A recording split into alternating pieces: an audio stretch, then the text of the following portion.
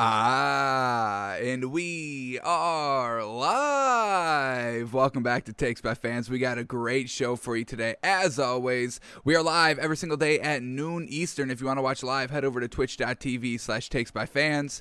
If you want to watch but not live, head over to our YouTube channel, Takes by Fans. We post all of our shows and clips of the show there on a daily basis. And if you just want to listen, we are on podcasting apps, Spotify, Apple Podcasts, Google Podcasts, iHeartRadio. So however you want to watch or listen, we've got you covered multiple ways. Alrighty, folks, today is a big Monday, our first Monday of the regular season in the NFL. Woof, woof. So if you are new here to Takes by Fans and weren't with us last year during the NFL season, Monday is just our kind of breakdown day. We go through every single game, what happened, who was looking good, who was looking bad, what were the drives looking like, all that, just so we are all collectively on the same page moving forward throughout the week. Then on Tuesday, we have our power rankings after every team has played, after the Monday night game, all that, everybody has been played. So we update our power rankings on Tuesday. Then on Wednesday, we go with our film study. We take some narrative, some interesting stories, some narrative, some interesting players from this week, from the week Sunday in the NFL, and just break down some film on them. What were these players looking like? We focus, on quarterbacks. How are they throwing? We kind of look at every single throw. Some good drives. What were the drives looking like for some teams overall? But we just look at film on Wednesday. And then on Thursday, we guess and react to the next week's lines. Then Friday, we have our official picks. So our first Monday show breaking down all the greatness, the first official NFL game back for the start of the season. So it's going to be a great one, folks, and what a great day of NFL. And really, I know we're only kind of a week in, and but can we talk about how great most of these games have been? Very competitive, looking great. I mean, that Lions 49ers game was kind of a blowout, but the Lions kind of reeled it back in the fourth quarter. But then even like the primetime games, I know this Lions or this Rams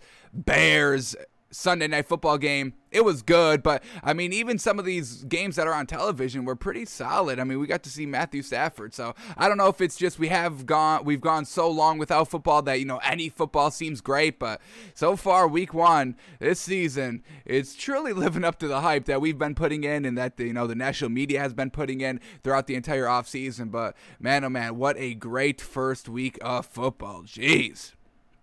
So without further ado, let's just jump right into it. But before we kind of start jumping into the games, I just kind of want to highlight the league leaders from week one. So we got Jameis Winston leading the league with 5 passing touchdowns. Woof, what a performance by him. But there's a little asterisk next to that with those 5 touchdowns. We're going to have to talk about it because the yards, if you look at the yards and look at the touchdowns, you're like, hang on, something isn't adding up here. So we got to break that down when we get to that game. The Bengals running back Joe Mixon is leading the league in rushing yards with 127. Now, we had a little bit of lackluster performances by kind of the big running backs that we have been focusing on heavy. Derrick Henry, nothing really great. Najee Harris, nothing really great. Who was the third one? Saquon Barkley, nothing really great. So congratulations to Joe Mixon and that Bengals team. And I think I have to apologize. That Bengals offense was looking a little bit better than I was kind of giving it credit for in the offseason heading into week one. But man, oh man, what the hell is up with that Vikings team? And I'm going to tell you, we are 100% out on the Vikings team. And when we get to that game, we will have to unleash our fury on that. All right, Dak Prescott leading the league in passing yards with 403 yards from the Thursday night game. Fantastic. No quarterback was able to be better than him. And, like we said, Jameis Winston with 5 passing touchdowns, you would say, hey, he would probably throw more than 403 yards because Dak Prescott didn't put up 5 touchdowns, but that's not the case. Not even close. I mean, we're talking about Jameis Winston having like a fourth of the passing yards Dak Prescott had, folks. Rob Gronkowski, the league leading receiving tight end out here. And man, oh man, of course it's Gronk, right? So Gronk with 90 receiving yards at the tight end position. Darren Waller, Kyle Pitts, George Kittle, Travis Kelce. We'll talk all about them today as well. Chiefs wide receiver Tyreek Hill is leading the league in wide receiver receiving yards at 197. Folks, we've told y'all he's our number one wide receiver in the league, and here he is showing out 197 yards week 1. That is just classic Tyreek Hill. No? Question mark? I meant to say it as a no, naughty statement. And then here we go, the last one.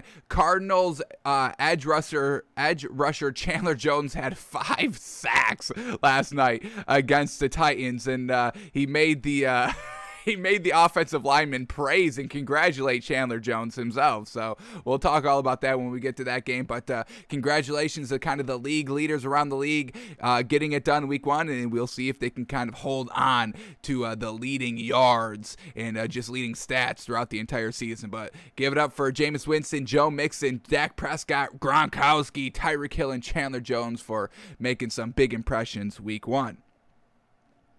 All right, but now let's start diving into the games, game by game, team by team, player by player, seeing what they were all up to in the first week. First week out, we had some nice people show up and some, not great performances. So week 1, some players were ready. Some people wanted to hit the snooze on the NFL season, and that's exactly what happened. So let's just start here with the first game up, the Jacksonville Jaguars versus the Houston Texans. And folks, what did we say kind of all week leading up to this game? Watch out potentially for the Texans, because they were keeping the two narratives, the team, what we're going to be doing on the field this year, and keeping that separate from Deshaun Watson, the sexual assault rumors and the trade rumors, keeping that all separate. And the Texans came out and looked actually really gosh dang good. They put up 37 points, won the game, kind of no problem, got out to a hot start, 14 points in the first quarter, 13 points in the second quarter, 7 points in the third quarter, 3 points in the fourth quarter. So it's not the greatest that they were going down every quarter in points, but they got out to a hot start, and then they were just up, so you're not kind of really, the urgency's not there, because you're like, well, we're already up by like 21 points. Obviously, we don't want to take our foot off the pedal, but we also don't kind of want to, keep, not running time off the clock. We already kind of got the win, so let's wrap it up and just kind of eat up the clock, and that's kind of what they did for the rest of the game. So they put up 37 points, looked absolutely really, really solid, like we kind of thought they could potentially do,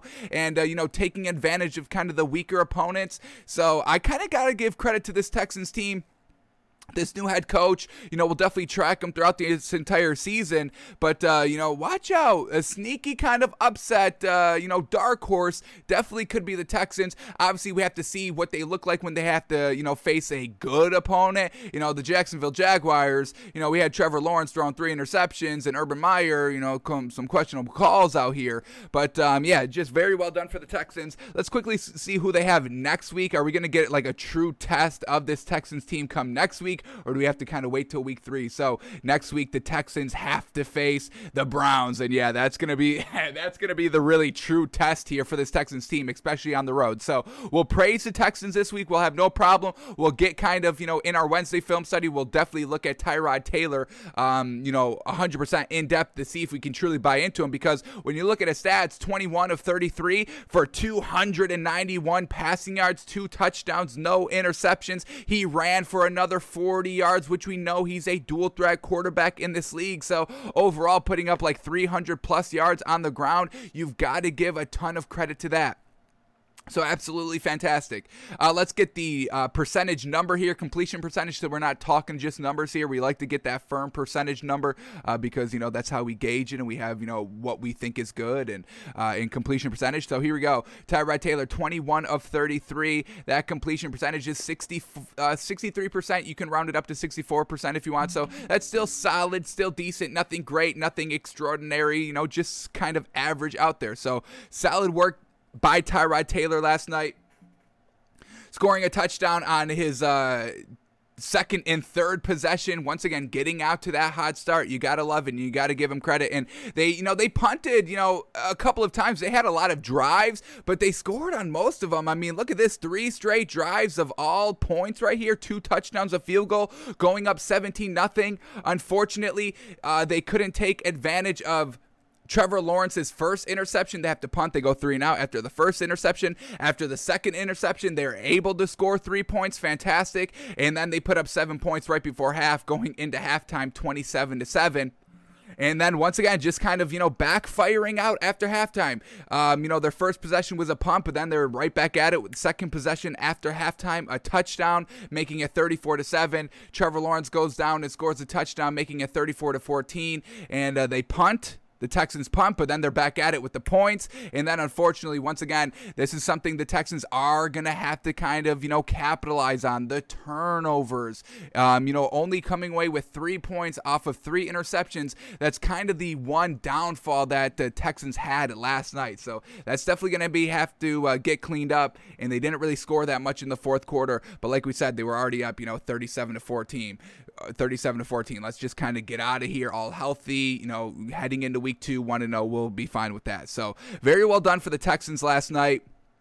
Tyrod Taylor getting it done. Mark Ingram, the number 1 running back for this Texans team, which, we didn't think was really going to happen, but they did it. He's a little bit of an aging running back in this league, but 26 carries for 85 yards and a touchdown. That's pretty solid work for the man. And then we had Phillip Lindsay coming up with the backup, 8 carries for 25 yards and a touchdown. So we're big fans of Phillip Lindsay. Mark Ingram is obviously very good. David Johnson only getting 3 carries is definitely mind-boggling. I mean, when we just kind of, look at this running back room for the Texans, we really kind of say, hey, David Johnson should kind of be the number 1, then maybe Phillip Lindsay the number 2 because he's a little bit younger, and then Mark Ingram kind of the number 3 back out here just because he's a little bit older, nice veteran presence, can kind of come in and whenever you need him to truly get it done, he will get it done. But the Texans kind of go opposite. So once again, got to give credit to this Texans coaching staff, and they may potentially had the opportunity to truly turn this organization around in kind of not even a year kind of break. They fired Bill O'Brien, kind of midway through the season last season and or towards the later end, and now they're 1-0 this season. So once again, just huge credit to this Texans team. 37 points, looking real gosh dang good. Give them credit. Brandon Cooks getting it done for the wide receivers here for the Texans. 5 receptions for 122 yards. Pharaoh Brown, 4 receptions for 67 yards. Danny Amendola, 5 receptions for 35 yards. So everybody just really getting it done. Quarterback, running back, wide receivers. This Texans team could potentially be dangerous. Next week is their true first test.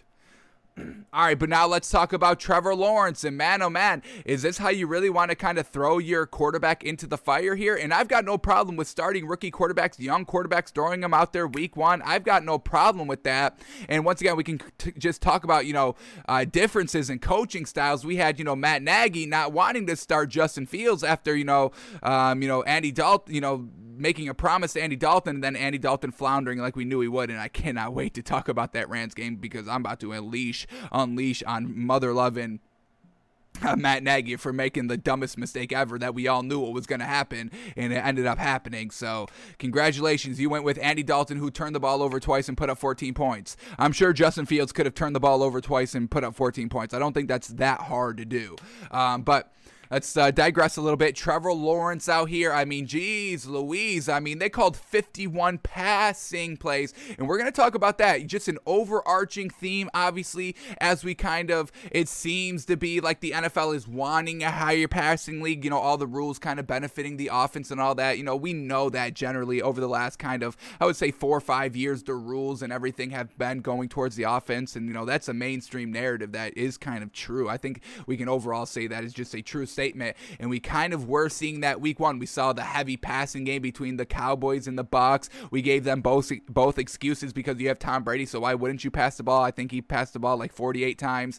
And then Dak Prescott, you're missing your right guard, so your running game is going to be a little lackluster because the offensive line is missing some pieces. So of course, Dak Prescott, he threw for like 56 times, something like that. So we did see the first game of the season high passing numbers, and we kind of got it, heavily sprinkled throughout week 1 on Sunday. So we're going to break all those down. But yeah, Trevor Lawrence out here throwing 51 passes. Jeez Louise. Sheesh. I mean, Urban Meyer, what are we doing? There's no easing him into it, just throwing him out there. And when you ask a rookie quarterback to go on the road and throw 51 times, you're going to get 3 interceptions. And that's exactly what happened. He went 28 of 51 for 332 yards. I can definitely get behind that. 332 yards on 28 completions. Absolutely.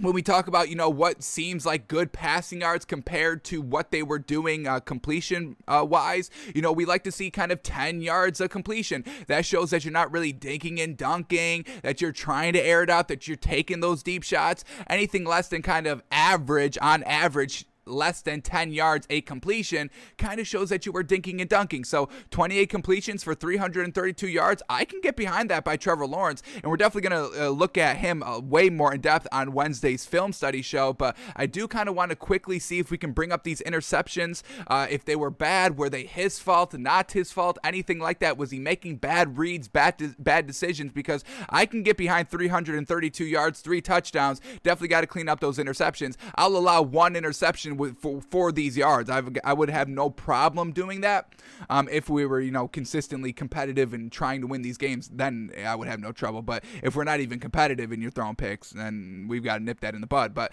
let's get a completion percentage up here for Trevor Lawrence. So 28 out of 51. We got 55% completion percentage. That is not what we want to do right there. Definitely got to get those numbers up. But I mean, like we said, Urban Meyer throwing them into the Flames. 51 attempts, game 1 for the man on the road. Sheesh.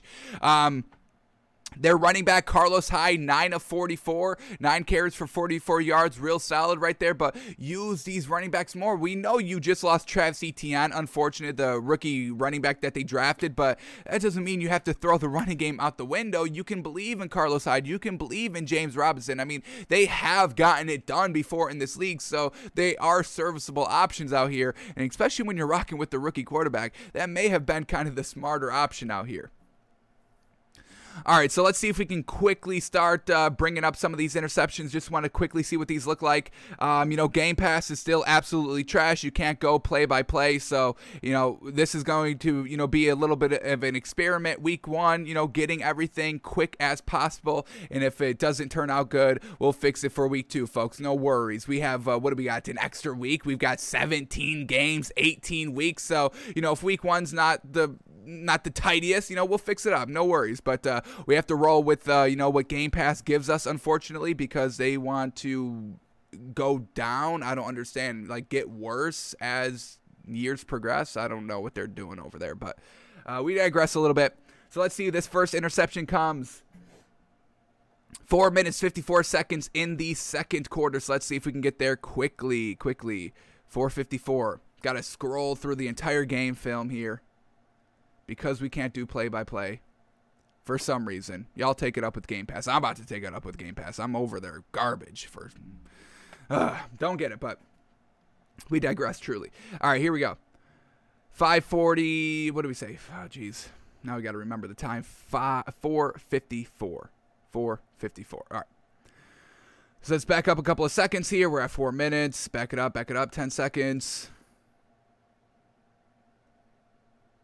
4:54, Trevor Lawrence. That's all I want to see is his interceptions. And, sometimes the NFL, they put up their own highlight packages themselves, but they don't have the kind of negative plays, the low lights, if you will, the interceptions. So, unfortunate there.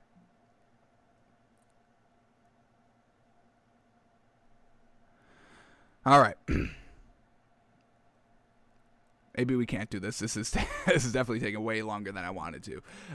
Damn, yo. This Game Pass, y'all, it's about to get on my nerves, and y'all are not going to hear the end of it. I can guarantee you that. Geez. How could you have such a great service? Folks, look at our videos from last year.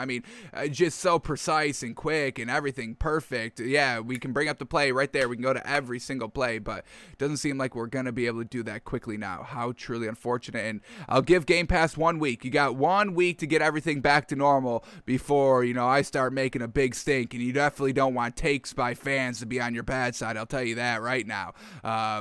So Be careful. Watch yourself. So, yeah, it doesn't seem like we're going to be able to get to this quickly. I mean, I don't even know what the hell is going on. I'm just trying to scroll, and they're bringing up commercials, and it seems like they don't even have this play in here. So, all right, we might not be able to look at all of his interceptions. Truly unfortunate.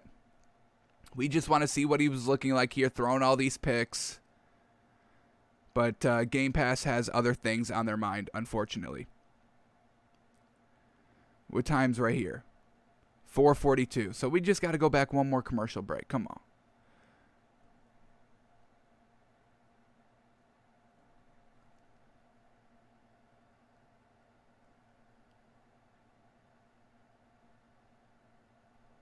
All right. This should be it. More commercials. Why are there commercials, folks? Could we stop? Just cut out the commercials and we'll be good. Damn.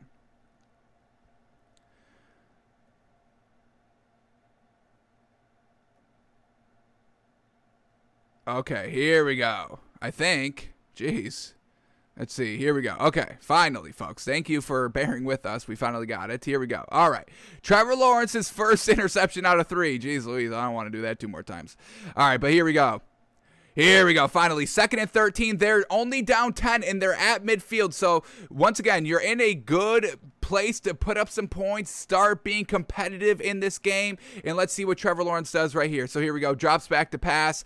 Pressure is getting there, slides out of the pocket, and then just overthrows it. Man, oh man, this is wide open. You've got to make this kind of throw, and this is a great read. This is wide open, but Trevor Lawrence, rolling out of the pocket, kind of throwing on the run, not truly setting his feet, and the ball sails on him. So this is 100% Trevor Lawrence's fault. It's just unfortunate the ball did sail on him, but he was making the right read, and the wide receiver was wide open. So this is workable. We can definitely build upon this Trevor Lawrence interception. This isn't that big of a deal. It's just unfortunate that they lose the game, and then in the stats it shows 3 interceptions. So the optics of Trevor Lawrence's interceptions don't look good, but when you look at them, the first one's not bad. Let's see if we can bring up another one quickly, and this is also not good because he went back to back on the interceptions. We definitely don't want to see that. Back-to-back and interceptions drives, and once again, luckily for this Jaguars team, they only give up 3 points out of all 3 interceptions. So that was another silver lining here. The Jaguars defense kind of cleans up the mistakes for the overall team of the Jaguars. So that's not bad overall. We can kind of, buy into that decently. All right, let's see if we can bring up this second interception quickly. Hopefully a lot more quicker than the first time. I know we can do it, folks. Stay with us. So we got 2:32 left in the second quarter. So let's go to that. 2:32 now. Fast forward a little bit. All right, we got 1:02. So we just got to back it up a little bit. Back it up a little bit here. Let's go to 1:35. Hour 35 in. Let's see. Got to go back a little bit more here.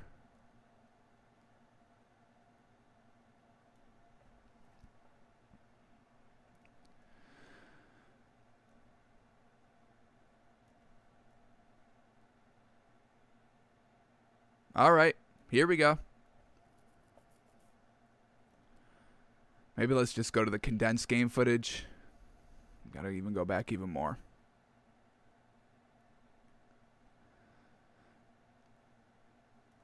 Okay, now we can get cooking right here. Let's just skip. All right, here we go. We've got it up here. Here we go. Trevor Lawrence about to throw his second interception of the day. So here we go. All right. Still only down 10, 17-7. Bango. Backed up big time in his own territory, throwing from his own 8-yard line, 2nd and 9. Let's see what he does here. Drops back to pass, clean pocket, but then just doesn't see the corner just kind of zoning out, and he throws it right to him. And this could potentially be a pick 6. We know it's not, but let's see what the defender does. Just doesn't see that defender lurking. Now, this one's way worse than that first interception. Not seeing the defender, that's definitely not great. Luckily here for the Jaguars defense, I mean, luckily for the Jaguars defense, they hold the Texans only 3 points when they literally return the ball to like the Jaguars 6-yard line. I mean, that is absolutely great field position, and the Jaguars defense holds them to 3 points. Perfect. They go 5 and out for only 7 yards on 4th and goal from the Jacksonville 7-yard line. They can't do nothing. So very well done there by the Texans, by the Jaguars defense to clean up Trevor Lawrence's mistakes.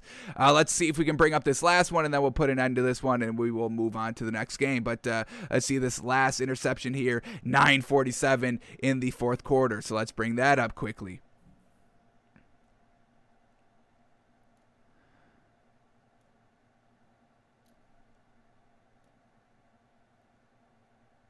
All right, 9:47.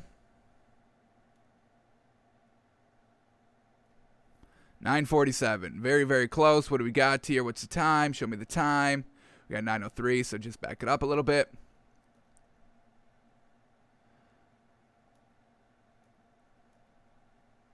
All right, here we go. 3rd interception. First was bad, but it's, fixable. Second one, just not reading the defender. And let's see what this 3rd one looks like here.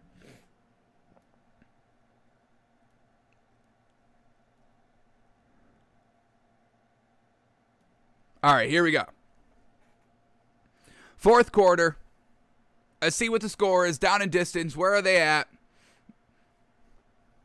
All right, so here we go. They're absolutely getting blown out here, 37-14. 9 minutes, 47 seconds left. 2nd and 1, but they are in Houston territory at the 35-yard line. So knocking in kind of point territory right here, cannot turn over the ball. Let's see how he does it. Here we go. 2nd and 1, drops back to pass, clean pocket, throws over the middle of the field, and I don't know what the hell he's looking at here. I mean, he throws this one into like triple coverage, short as heck, and the receiver that he's trying to throw to is like 7 yards behind where this ball is, like in front of where this ball is. So, yeah, real bad pick right there. Jeez Louise, I don't know what the hell that is. So, 2 bad picks, one not terrible, but definitely Trevor Lawrence is definitely going to have to get better. But, throwing it 51 times, can we really blame him for a real lackluster performance overall? They were still able to put up 21 points.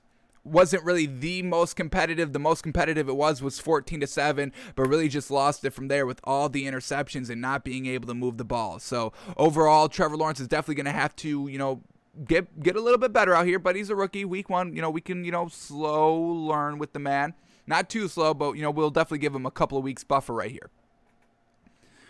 Alrighty, so running game, probably utilize that a little bit more. We'll see what Jaguars can do come game 2, but Urban Meyer definitely got to be a little bit better out here. Coach up a little bit better and don't pass the ball so much with the rookie quarterback. I mean, Tyrod Taylor only threw the ball 33 times. Why you got Trevor Lawrence throwing it 51 times? That doesn't make any sense. And then we've got this right here. Urban Meyer on blowout loss to Houston in Jaguars debut says, quote, "We've all got our ass kicked before." And yeah, that is true, but, okay. Let's see what he says here quickly. We're just going to read these quotes. So here we go. Quote here by Urban Meyer. "I don't really know that word, shell-shocked, other than we've all got our ass kicked before. Let's tighten up and go. I believe in that team. I believe in our staff. Come back to work. Going to earn your captain stripes and leadership stripes as a coach and leaders on the team, but I believe in those guys." And once again, Urban Meyer says, this is not a rebuild. We want to be competitive in every single game. Game number 1, not the most competitive. Another quote here by Urban Meyer, quote, it's inexcusable, the things that need to be fixed. 3 preseason games, you'd think we'd have that fixed. So that's something that we're going to. I would guesstimate you would not see that again. And let's see what he was trying to say. Jacksonville botched seemingly everything in the sloppiest of sloppy affairs of the road squad. They got tagged with 10 penalties. 10 penalties, including 12 men in the huddle. So that's what he was kind of saying. Hey, we got to clean up those mistakes. All right. Another quote here. Let's read the lead up here. "The defense was a sieve, unable to stop the Texans' ground game and allowed receivers to dance free. The offense was a slog with rookie Trevor Lawrence struggling out of the gate, including the first 3 interception game of his entire life." Quote here by Urban Meyer. Or quote here by Trevor Lawrence says, quote, "I know I'm going to respond well. I'm made of the right stuff, so I don't have any doubt about that. But it is frustrating, and I hate losing. So we're going to get better, but that's all you can do is watch the tape, learn from it, get better, and move on." So you definitely got to get better. definitely got to start reading the defenses a little bit more, making sure you know where every single defender is on the field so you don't have those, kind of classic, rookie, younger quarterback, not the greatest quarterback mistakes, not seeing the defenders, and, set your feet when you throw because, mechanics are everything. The ball will sail on you, and if the ball sails on you, you better, expect it to get picked off. So, not the greatest look for the Texans week 1, but, we knew that. But we'll see if they can clean it up before kind of week 2 and get better from there. So, very well done by the Texans and not very well done by Trevor Lawrence. All right, next game up is Washington and the Chargers, and man, oh man, unfortunate. Let's talk about the big elephant in the room, the Washington football team. How unfortunate. Ryan Fitzpatrick gearing up. This was kind of his last ride to be the main guy, and he ends up going down in the game. Unfortunate. I want to say pretty early. Let's see when we had Taylor Heinicke officially taking over. All right, so Ryan Fitzpatrick playing into the second quarter. Then we have Taylor Heinicke coming in and kind of the second quarter with like 45 seconds left, it seems. He came in, 8 minutes, 53 seconds. That's when he came in the second quarter. So, yeah, Ryan Fitzpatrick didn't play that much in this game. Only went 3 of 6 for only 13 yards. No touchdown, no picks, not turning the ball over. That's good. He did fumble, but he recovered it, thank goodness. But, not really doing anything with Ryan Fitzpatrick. They went 3 and 6, kind of 3 and out with only 6 yards. 6 plays, 36 yards. They scored a field goal. He went 7 plays, 11 yards, scored another field goal, and that was kind of his day. So once again, Ryan Fitzpatrick not putting the points on the board. He didn't turn the ball over, which is good. That's kind of our one knock on Ryan Fitzpatrick, but he still wasn't putting up the points. So Taylor Heinicke comes in and fills in for him, 11 of 15 for 122 yards, 1 touchdown. And, we saw this, the Washington football team run the ball more than they were passing. Definite outliers, huge outliers, that they only passed the ball 21 times. I mean, we're going to, definitely, like I said, we're going to keep track of all these passing numbers by the quarterbacks, but only 21 combined passes here by Washington. That's definitely low. They had Antonio Gibson carry the ball 20 times for 90 yards. Definitely seems like they are going to be running the ball heavily, relying on their defense and rushing the ball, eating at the clock. And it was a competitive game, close game. Unfortunately, they lose, but this could be the right strategy here for Washington moving forward. So we'll definitely keep an eye out on that.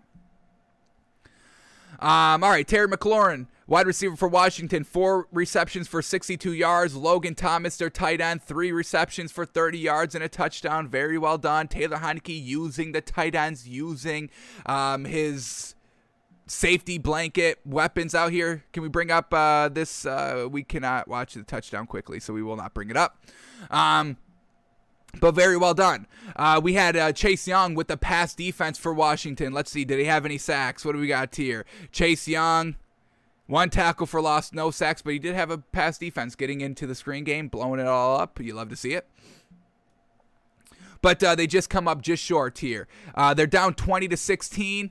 With 11 minutes left, they go on a 4-minute drive that stalls. They have to punt. They think they're going to get the ball back, but the Chargers just run out the last 6 minutes and 50 seconds, picking up first down after first down and chewing out the clock. So great credit there for the Chargers, just kind of icing the game with the long drive. And just unfortunate, it's 4th and 12 for Washington with 6 minutes and 50 seconds left. They have to punt. They have no choice. So just unfortunate. Taylor Heinicke keeps the game close, which is great. I mean, that's what we've seen. He's only, had like 3 starts in this league, and he's kept every game close, never getting blown out, which is a good sign. He's definitely going to have to do it now because Ryan Fitzpatrick's going to be missing some time, it seems. With Washington football team quarterback Ryan Fitzpatrick set to miss extended time with the hips. With a hip subluxation, Washington football team has signed quarterback Kyle Shurmur to the practice squad. So they'll still be rocking with Taylor Heinicke, obviously, but, Ryan Fitzpatrick was their guy. He came in and kind of won the starting job. Ron Rivera saw something in Ryan Fitzpatrick better than Taylor Heinicke, so we'll see how that plays out. Unfortunate here for Washington. All right, then we have Justin Herbert, and he threw the ball. Let's start talking about the Chargers now. He launched the ball. He threw the ball 47 times. Sheesh. Let's quickly see. Was this the most he ever threw in a game? let's quickly bring up his career stats from last season. 47 times. Like we said, everybody throwing the ball, and we're going to definitely check. We've got another quarterback that we're going to look at the same kind of thing with. They threw the ball so much that it could potentially be the most times they've ever thrown the ball in the NFL. So let's see what Justin Herbert was doing here. So here we go. Justin Herbert, 47 passes from yesterday. Let's see what he was doing all last season. So we're just going to read the attempts from last season. Here we go. 33, 49. That was week 2 against Carolina. 25, 34, 43, 43, 42, 32, 49. Again, 52, 53, 44, 32, 33, 31. So he does have, experience of slinging the ball around 47 plus times. He's not worried about it. Unfortunately, threw an interception. He went 31 of 47 for 337 yards, 1 touchdown, 1 interception. Overall, not bad. Let's get a number on the stats here. 31 completions divided by 47 attempts. We got 66% completion percentage. We'll definitely take that with the 337 yards. The 1 interception. Let's see where this came. All right, interception came in the fourth quarter when they were down 13-16. Definitely not the greatest here. And they were at Washington's 20. Oh no, in the red zone. Luckily, the defense forced a fumble, and then Justin Herbert took that turnover and I'm not turning the ball over again, and finished the job marching 3 yards for the touchdown. So Justin Herbert made a little bit of a mistake, but then cleaned it up when he got the second opportunity. So very well done there by Justin Herbert to score the ball there after throwing a pick, and that gives them the lead 20-16, and they win the game because of that. So very well done to the Chargers.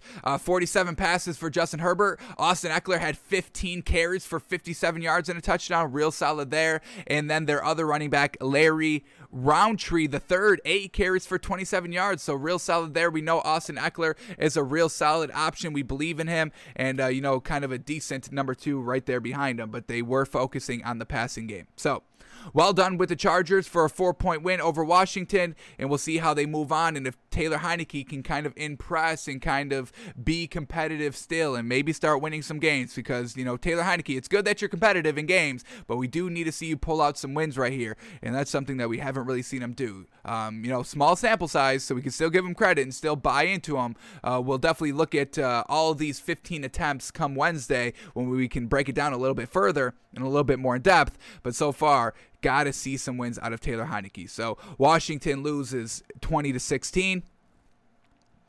And then we have this little stat here. Justin Herbert was pressured on 6 of his 49 dropbacks against Washington. So that Chargers offensive line is kind of the real deal, especially when we know Washington. The best thing about the Washington football team is their defense, especially kind of up front with Chase Young and some good pass rushers up front. But this Chargers offensive line, Justin Herbert was only pressured on 6 of his 49 dropbacks. That's real gosh dang impressive. So watch out for this Chargers offensive line. They can protect Justin Herbert no problem. And when you protect Justin Herbert no problem, he'll put up 337 yards. And that we can definitely get behind it big time. Alrighty, let's move on to the next game here. Seattle at Indianapolis Colts, and man, oh man, the Colts were just not looking great. Their wide receivers were really doing nothing. Carson Wentz wasn't looking anything spectacular. He was looking okay. So let's start here with the Colts from last night. Carson Wentz going 25 of 38. Let's see what that number is. Here we go. 65% completion percentage, still solid in the range that we do like to see. 62-65, but we are this year we are potentially reworking that number to a potential 65-67, but Carson Wentz at 65, either way you slice it, that's exactly what we want to see. 251 yards, so, 10 yards of completion, right on the border of dink and dunk, and, extending the field. But he had two touchdowns and no interceptions. I believe he did fumble and losses. So let's see where that turnover by Carson Wentz came from. He didn't throw any interceptions, which is great, especially given last season. We didn't think that was going to carry over from last season to this season because it was kind of, the Philadelphia team and just kind of the overall aura in the locker room and everything wasn't great. So he's not throwing any interceptions, and we know that isn't really his game. But he fumbled here in the third quarter when they were down 21-10. So they fumble.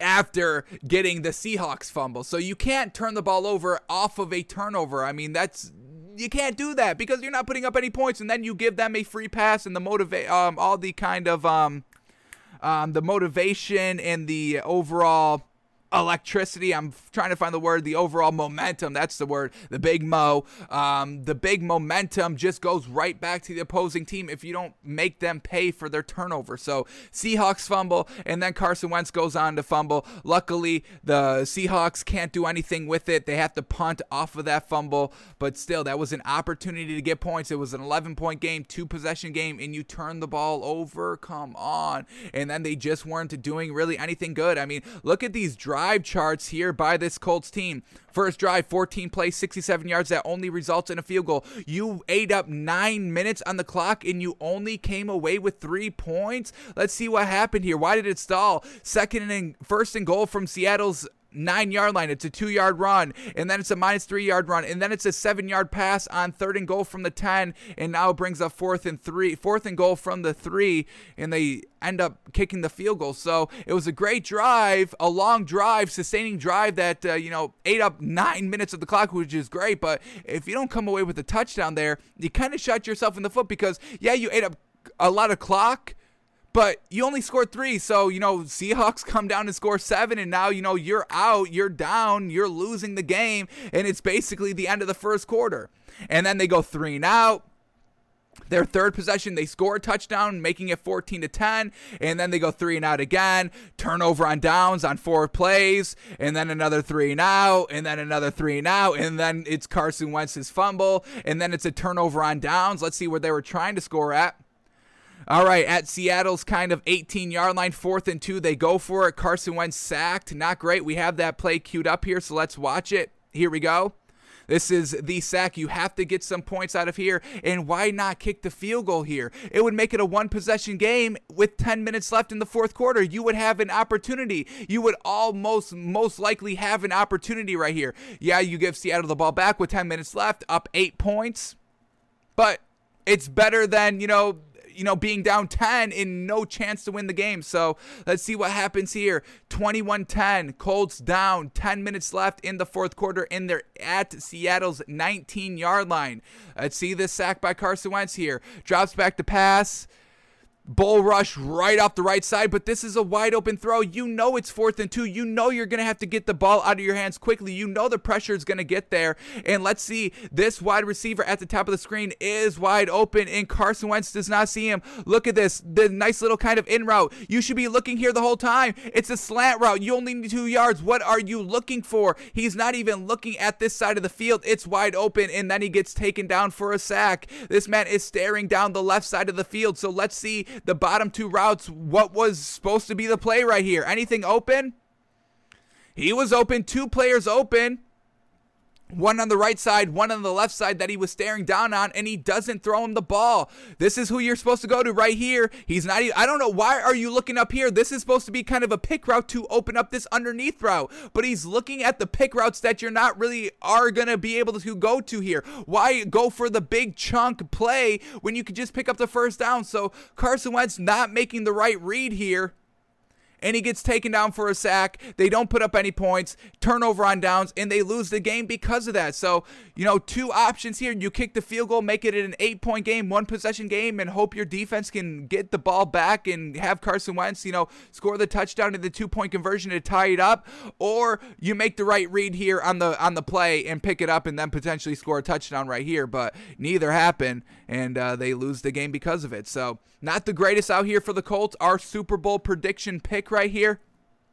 Super Bowl winning pick right here, and they don't get it done. So lackluster by Carson Wentz. We'll go deeper into Carson Wentz on Wednesday's show.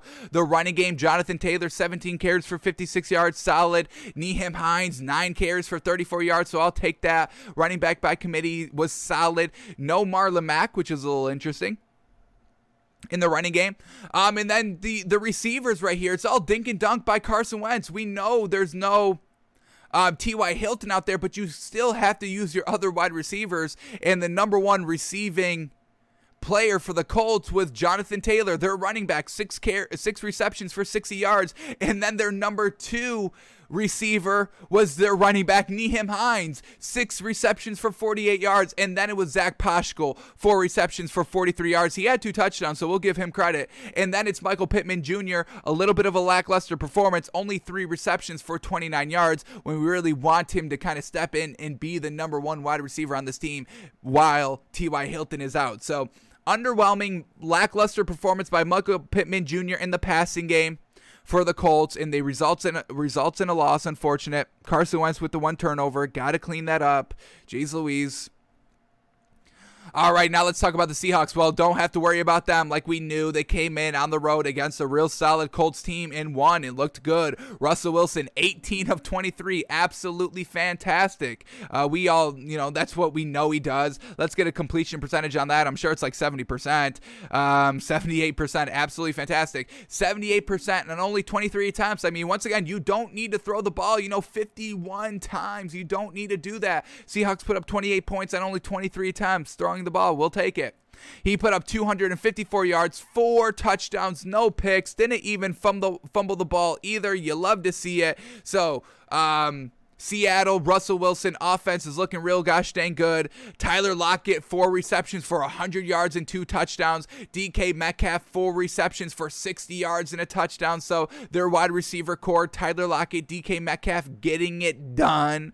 The running game, Chris Carson, 16 carries for 91 yards. I mean, this Colts defense really took away nothing. Russell Wilson was able to do whatever he wanted. The running game was able to kind of do whatever he wanted. The wide receivers were always able to get open, and they win the game decently easily. It was competitive, like we said, 10 minutes left, 11-point game, decently close, but then from that point on, they can't do anything. So,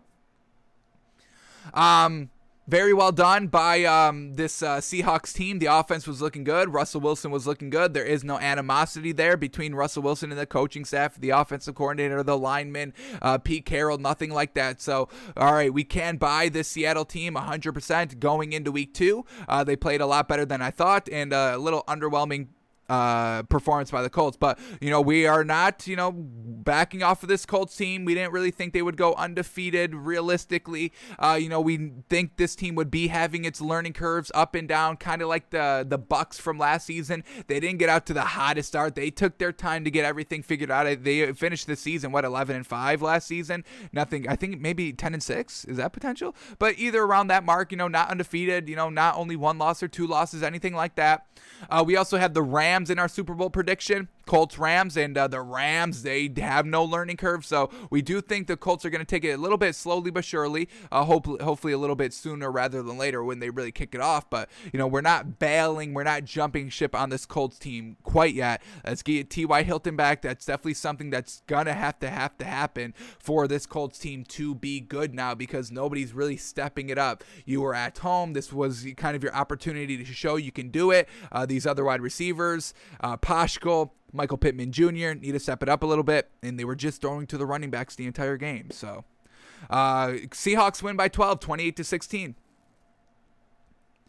Alrighty, next game up here is the Jets at the Panthers. Ooh, Sam Darnold revenge game, and they get the win. Very well done. Lower scoring game. Christian McCaffrey's first game back, and he did what he was expected to do. I mean, this is why we can believe in the Carolina Panthers, is because of Christian McCaffrey.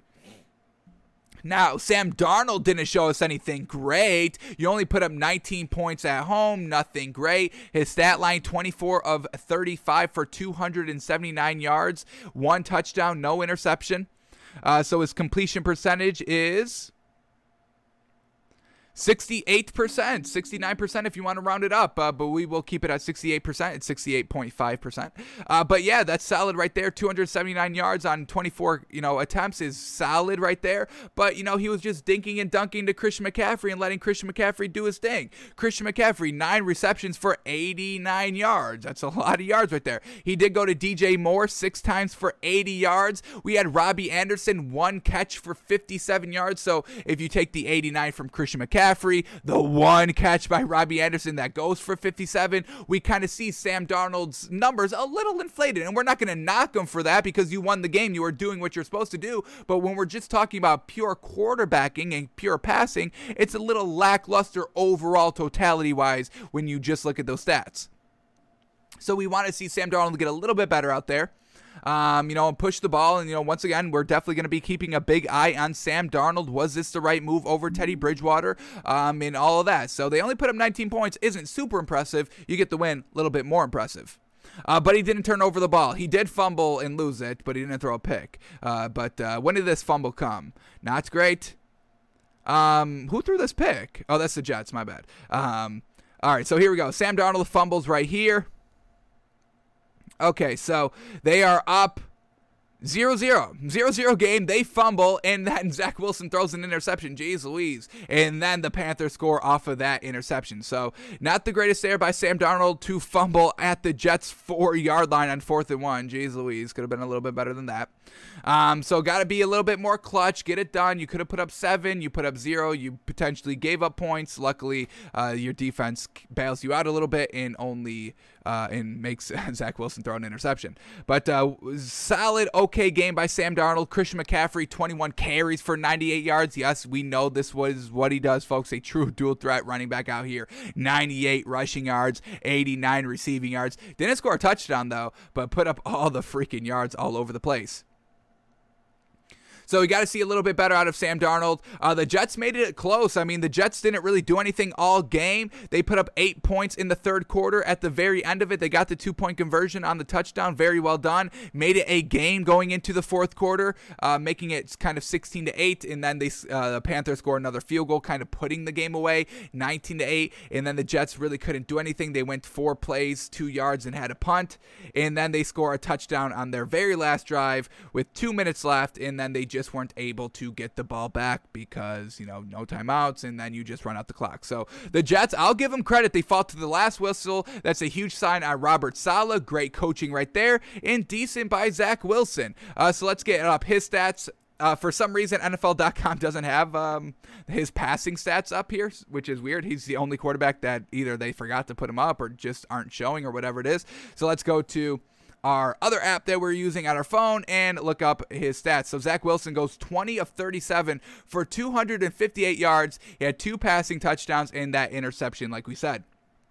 So 20 of 37, very low right there on completion percentage. Definitely going to have to get that up. We can't get behind 54%. But as the game progressed, got a little bit better, got a little bit more confident, put up the points. So for that, it's a nice learning curve out here. And we knew this Jets team wasn't going to kind of be, Super Bowl contenders right out of the gate year one, that they were going to kind of have to, slowly get acclimated and get everybody up to kind of par on what they need to do coaching and quarterback wise because they're rookies at their, respective positions. But an overall not bad game here by the Jets. Kept it close, kept it competitive, and this is not the best look for this Panthers team that really should have blown out the Jets. I mean, Christian McCaffrey alone, this Carolina defense alone really should have just dug in and really just been great for Sam Darnold to kind of capitalize in short field positions and all that, but they only put up 19 points, so we're still not 100% sold on this Panthers team. This Panthers game, Jets-Panthers, was one of our picks from this weekend. It was in our where is this? It was in our 99% guarantees, Panthers -4, and they win by 5. So that's a hit for us. Fantastic there. Forgot to mention that at the top. But well done there. Living up to the hype. All right, the other thing about the Jets that we said they would have, a little bit of not the greatest night because their wide receivers weren't getting it done. Corey Davis was still able to get it done. 5 catches for 97 yards and 2 touchdowns. So that's huge there. That without their number 2 and number 3 wide receiver here out there for the Jets, that Corey Davis was able to go out there and get separation when, Carolina should have been doubling him the entire time. He was still able to get separation for 2 touchdowns and 97 yards. And Zach Wilson was able to trust him and find him multiple times throughout the game. So that's great there that this connection is truly the real deal. Even when He's the focal point, and the opposing defense knows he's the focal point. He is still able to get open for scores, touchdowns in this game. So very well done to Corey Davis and Zach Wilson. I love that connection, and hopefully it keeps getting stronger and stronger and stronger. And hopefully Corey Davis can kind of fast track Zach Wilson through the quarterback process through his rookie year, because Corey Davis is a great wide receiver. We know this. A1, tier 1. I've got no problem calling him that. So very well done by Corey Davis. Braxton Berrios, a solid performance, 5 receptions for 51 yards. He was also targeted 7 times, so Zach Wilson able to kind of find him a lot throughout the game. We'll definitely take that. Denzel Mims, another wide receiver for them, 1 reception for 40 yards. He was only targeted 1 time, so he was able to kind of take the top off once and got it done. So overall, not bad here by the receiving core. And once again, not bad by Zach Wilson passing-wise. Obviously, the completion percentage, but like we said, it took him a little bit to get it underneath him. And then really when the second half came, he was able to move the ball okay. He scored 2 touchdowns during that process, so we'll definitely give him credit for that. But overall, decent showing by the Jets, and it's a win for Carolina, but I don't know if it's a real great win. Sam Darnold still question mark, and we are going to kind of look at Sam Darnold in depth here.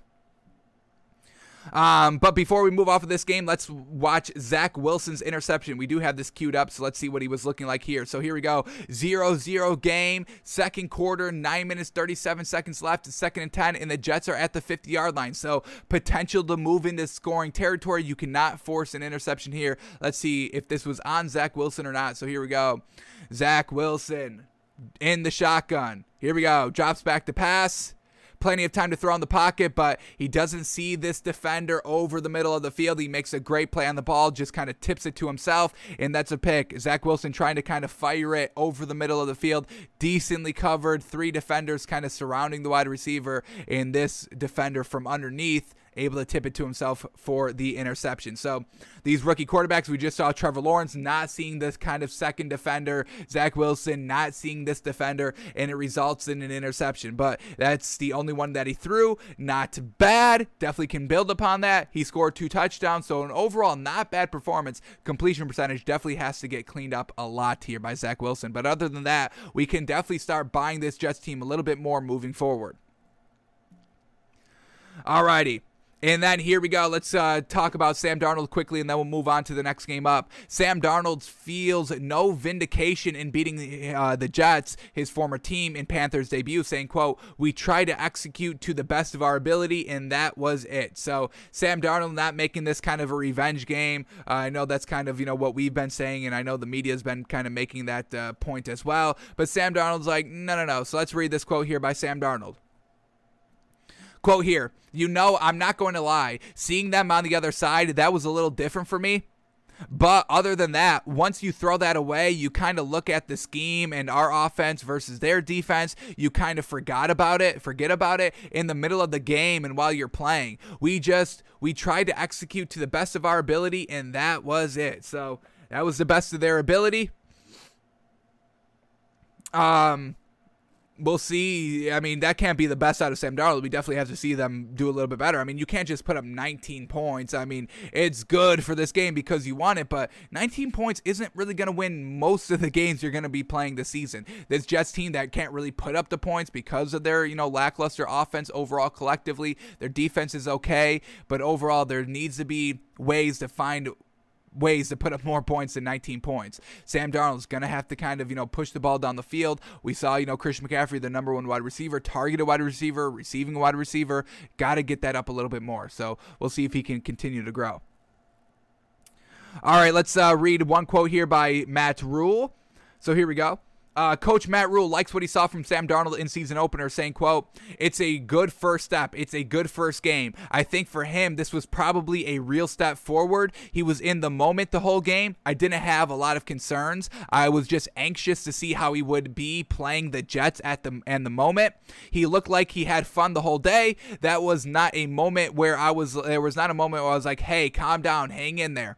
Coming into this game, I think I talked to Scott, and I felt like he was the least of my concerns. I wasn't worried about Sam. He was locked in this whole week. I think he has played that well. I think people will just have to wait and see how he plays as we move forward. Truly that. My job is to help him play well, not to see if he plays well right. So we will come back on Monday and Tuesday and continue to work with him. As I said before, he is the kind of guy you want to succeed. When you have those types of guys in the building, things are good. So Matt Rule says this is a good building game for Sam Darnold. We agree, and we'll see if he can progress moving forward. But an overall solid first look by both of these teams. Jets, unfortunately, they get the loss, but some silver linings here with Zach Wilson. Alrighty, next game up is the Vikings and the Bengals, and we are 1,000% off on this Vikings team. What the hell is going on with this Vikings team? They turn the ball over so gosh dang much in the crucial of crucial situations in every single game. And this dates back to last season, folks. They only won 7 games last year because of all the turnovers at the wrong time. And now it's continuing here in 2021. Mike Zimmer, this was supposed to be your final year to clean everything up, get the defense right, and make Kirk Cousins and Dalvin Cook finally work at a quarterback running back kind of tandem that has kind of above average talent out here. But now you're losing to the Bengals on the road with Joe Burrow's first game back. What the hell? And it all is because of this. Let's get to this straight away. In overtime, the Vikings move down, march down the field in regulation and kick a field goal, a nice 53-yard field goal that he had to kick twice because the Bengals iced him and he made it, and then he had to kick again and he made it again. So the great job by the kicker to force overtime. And then the Vikings just flounder in overtime because they want to turn over the ball. Luckily, they got a second chance at it. The Bengals had the opening kick in overtime. I guess we can just look at the drive charts here. They go 5 and out, have to punt. The Vikings get an opportunity. They have to go 3 and out and punt. Luckily, the Vikings defense makes the Bengals go 3 and out again in overtime and punt, giving the Vikings another opportunity, another shot to win this game in overtime. And let's see what they do. 2 minutes left, 1st and 10, and they're on the Bengals 39-yard line. Very, very close to field goal position, and next score wins the game. Let's see what they do here. This Vikings team with Dalvin Cook running the ball and Kirk Cousins at quarterback. Let's see what they do. They hand off the ball. All you have to do is get into field goal position and hold on to the ball. And what does Dalvin Cook do? He fumbles the ball. Now, questionable call here, whether he was down or not. Unfortunately, they rule fumble on the field, so they have to stay with the call. But still, you shouldn't be losing the ball. You shouldn't be putting the refs in this opportunity to make this controversial call. You have to hold on to the ball. It's like we're talking about Dalvin Cook, folks. He's highly regarded as the number 2 running back, and now because of this, I don't even want to hear anybody ever again, and I don't think a lot of people have done this, but now it's out of the realm of possibilities. You are not allowed to do this, to say that Dalvin Cook is better than Derrick Henry ever again. There is no reason why you should say that. Derrick Henry does not fumble the ball like Dalvin Cook does. So let's watch this play in slow motion. He's going to the ground. Definitely seems like his butt is on the ground, but you can't see where the ball is. Let's see if we can get a second look here. Another look. Let's keep watching these replays. Here we go. Dalvin Cook going to the ground. Yeah, kind of seems like the ball may be coming free, but it's so hard to tell on replay. So that's why the call just has to stand on the field, and it kind of seems like it's a little simultaneous, and you can't overturn this call. There's no way you can overturn this call. It's unfortunate, but this is what the rules are. You know, if it's not 100% clear, concise, you cannot turn over the call, and because everything is crowded and you really can't get a firm, good look, you have to just keep the call on the field. Now, I really think the call on the field should have been kind of down by contact, so maybe a wrong call on the field, but like we said, you shouldn't have even put the refs in this position to do it. Dalvin Cook turns over the ball, and that is very, very well done by the Bengals to go down and score the game-winning field goal. So it's not a tie, it's nothing like that. They don't flounder their last opportunity, their third shot in overtime. They go down and march 46 yards in 2 minutes and kick the game-winning field goal. So Vikings, man, we didn't like them coming into this season. We did bet on them. We had them Vikings -3, and they just, this was our only real wrong pick. This was our real only wrong pick.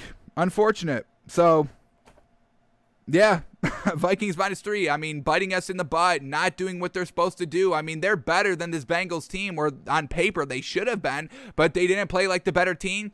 They got down kind of big. They were down 21-7 at one point, had to claw their way back, and then floundered their opportunity in overtime. So 100% off on this Vikings team. I do not care anymore. Kirk Cousins never steps up to the occasion, rises to the occasion. Dalvin Cook squanders all the occasions and the rising moments that he's ever have been given, and I am totally done with this Vikings team. Mike Zimmer gives up 27 points defensively to this Bengals team. Joe Burrow's first game back. So it's just, I'm over this Vikings team. They are absolutely trash, and I don't care if it's week 1. I don't care. We're seeing the same things that we just saw last year. If you're going to carry the same things from last season that, were mistakes into this season, week 1, that means you didn't learn. That means you weren't coached well enough, and that means you didn't put in the time. So I'm not going to bother, wasting my time and putting my time in y'all that didn't put in the time in yourselves. We'll talk about everybody else. We'll talk about Jameis Winston, who got it done. I'll talk about him. Screw Kirk Cousins now. Truly. Screw Dalvin Cook. Absolutely pathetic last night. All right, let's start talking about this team overall now, both these teams. So Joe Burrow goes 20 of 27. Once again, Joe Burrow not kind of throwing the ball 51 times. Fantastic. So let's get his completion percentage number up. 20 of 27. What do we got here? We got 74% completion percentage. We absolutely love that. He went 261 yards, 2 touchdowns, no interceptions, and he didn't even fumble the ball. No turnovers for this Bengals team. Very, very well done. And like I said, I have to apologize a little bit to this Bengals team because I did not think they would be kind of this good. And I know it's only 1 week and all that, but I didn't even know they would be able to put up 27 points and look like this and kind of get it done in a high-pressured situation in overtime and force that last turnover in overtime. So I got to give credit to this Bengals team and Joe Burrow and what Zach Taylor has done to get them ready for the season. So I got to give him credit for everybody for this Bengals team. Great job week 1. All right, Joe Mixon, 29 carries for 127 yards. Fantastic, truly relying on the running game. It wasn't that supposed to be kind of, the knock on this Bengals team, the offensive line? Well, they protected Joe Burrow. Let's see how many sacks the Vikings had. Can we go to team stats? We can't even go to team stats. How unfortunate. But let's see how many sacks this Vikings defense had. We'll have to tally up the numbers ourselves. So they had 1 sack, 2, 3, 4, 5. Okay, maybe a little bit too many sacks there. 5 sacks, a little bit too much there, but they still were able to run the ball decently throughout the entire game. Joe Burrow didn't kind of throw a pick off of, all the pressure. So for that, the Bengals line did kind of hold up decently. So not bad.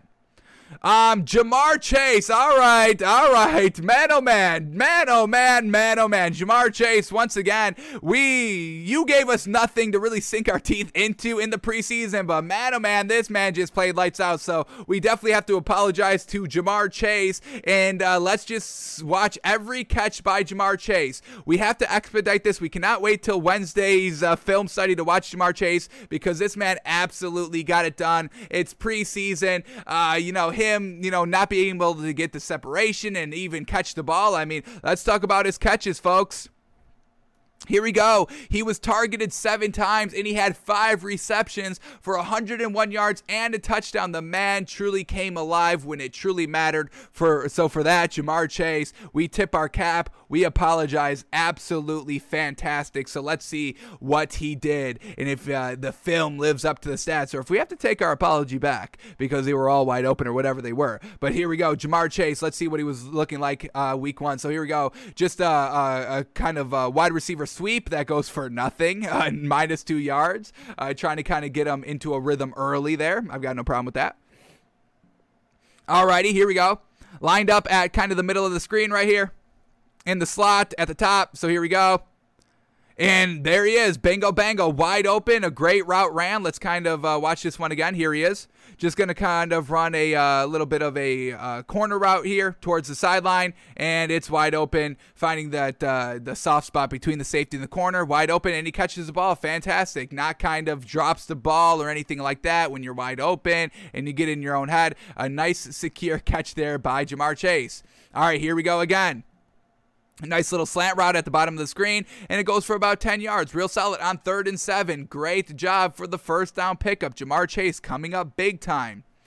All right, here we go. Joe Burrow going deep this time, and Ja'Marr Chase able to get that great separation. Absolutely fantastic. And is that on Patrick Peterson down here, number 21 at the bottom of your screen? Shutdown veteran cornerback getting burned by the rookie. I mean, that's a real solid yard of separation, yard and a half of separation, and Ja'Marr Chase takes it for the touchdown. And Joe Burrow, well done with the confidence. It's 41 seconds left. They're at the 50-yard line, and they just bomb it away. And Ja'Marr Chase gets the separation, makes the catch, shakes off the last second try to bring down by Patrick Peterson, and it's a touchdown. Fantastic. Once again, at the bottom of the screen, it's a slant route. They gave him way too much separation on 3rd and 16, and do they pick up this first down on 3rd and 16? Ja'Marr Chase? Jeez Louise, you better start pressing this man. All right, then in overtime, a wide receiver screen that goes for about 4 or 5 yards. That brings them to kind of midfield. That helps them on their way to kick the game-winning field goal. So Ja'Marr Chase, absolutely magnificent job. And yeah, man, oh man, maybe we were a little wrong. Preseason truly doesn't have or hold that much weight once it comes to the regular season. So Ja'Marr Chase truly got it done. All right, T. Higgins also got it done. 4 receptions for 58 yards and a touchdown. Fantastic. The Vikings, all right, let's talk about them. Kirk Cousins goes 36 for 49. 36 for 49. Let's see what that completion percentage is. It is 73% completion percentage, which, once again, that's all good. When you look at Kirk Cousins' stats, are always so good. 70% completion percentage, 351 yards, 2 touchdowns, no picks. He didn't fumble. It was just Dalvin Cook with the 1 turnover, and that came at literally the worst spot in the game, which happens all the time with this Vikings team. So no accountability. What the hell is going on here? Kirk Cousins' stat line looks good. Doesn't result in a win, though. Unfortunate. I will give him a little bit of credit here for helping his team march down here with only 1 minute 48 seconds left to go down 9 plays, 60 yards. A nice 27-yard pass by Kirk Cousins, 6-yard pass, 6-yard pass, 14-yard pass, and then they set up the game-winning field or the game-tying field goal to force overtime. So once again, it's, you know, you can find good things about Kirk Cousins, but it doesn't result in wins. And him and Dalvin Cook, one of them will always turn over the ball at the worst time in the game. So we're still not buying this Vikings team, and we'll never buy Kirk Cousins, but I'll give him a little bit of credit there. Dalvin Cook, 20 carries for 61 yards, a touchdown, also a fumble that lost him the game. Adam Thielen, 9 receptions for 92 yards, and he had 2 touchdowns. Justin Jefferson, 5 receptions for 71 yards. He had 9 targets, though, so 4, incompletions there targeted towards Justin Jefferson, but he still put up 71 yards. So overall, this Vikings team couldn't beat the Bengals at home, and very well done by the Bengals. We'll give them credit for that. All right, next game up here is the Cardinals and the Titans. Jeez Louise, man, oh man. This Titans team offensively did not look good. Did not look good at all. And had to do in part by Chandler Jones just absolutely wrecking this offensive line. Chandler Jones, 5 sacks, and the offensive lineman that, was supposed to guard Chandler Jones the majority of the game had this to say. Taylor Lewan thanks Chandler Jones, saying, quote, for exposing him. So he says, thanks for exposing me. He said, quote, got my ass kicked today, no way around that, and then goes on to say, I'm going to use this as motivation and fuel to get better. So, you've done your job when you've got the opposing player that you're going against thanking you for kicking your ass. So, we'll see if Tyler Lewan can fix it, but, if you're allowing 5 sacks from one individual, good luck. So, this Titans team, not looking the best, and this could be the downfall of this Titans team. We've seen Ryan Tannehill for like a season and a half, AFC Championship game, 2nd round exit, and now everything is just kind of coming down to getting worse and worse every single season. So this Titans team might not be able to kind of get back to, their great shape and their great form and their kind of, solid playoff tier every single year. They may have found kind of their max, and people may have figured out how to stop this team overall. So, Ryan Tannehill goes 21 of 35 for 212 yards, 1 touchdown, 1 interception. Unfortunate there with the turnover. Completion percentage was only 60%, real low. Let's see where this interception came. Interception came when they were down 31-13. Unfortunate, on their own 30-yard line. So they were kind of getting their ass blown out anyway. Doesn't really matter. Came in the third quarter, and they just weren't able to do anything for the rest of the game. So they also had a fumble. Ryan Tannehill fumbled twice and lost both of them. You're telling me Ryan Tannehill had 3 turnovers? Oh my gosh. Oh my gosh. First fumble comes on their second drive. Cardinals cash in with the touchdown, making it 10-0. All right, he's got another fumble. Let's see where this one comes. So he throws the interception, then their next drive is a fumble, and then the Cardinals take advantage of that fumble, scoring a touchdown. So they scored 14 points off of 3 turnovers by Ryan Tannehill alone, and the Titans only put up 13 points. So if the Cardinals didn't put up any points offensively on their own, Ryan Tannehill gave them the game himself. Not the greatest there by Ryan Tannehill. So a little exposed out here by Ryan Tannehill, and we know, his ceiling is an above-average game manager, and that was not a game manager game by Ryan Tannehill last night. All right, Derrick Henry, 17 carries for 58 yards. Jeez Louise.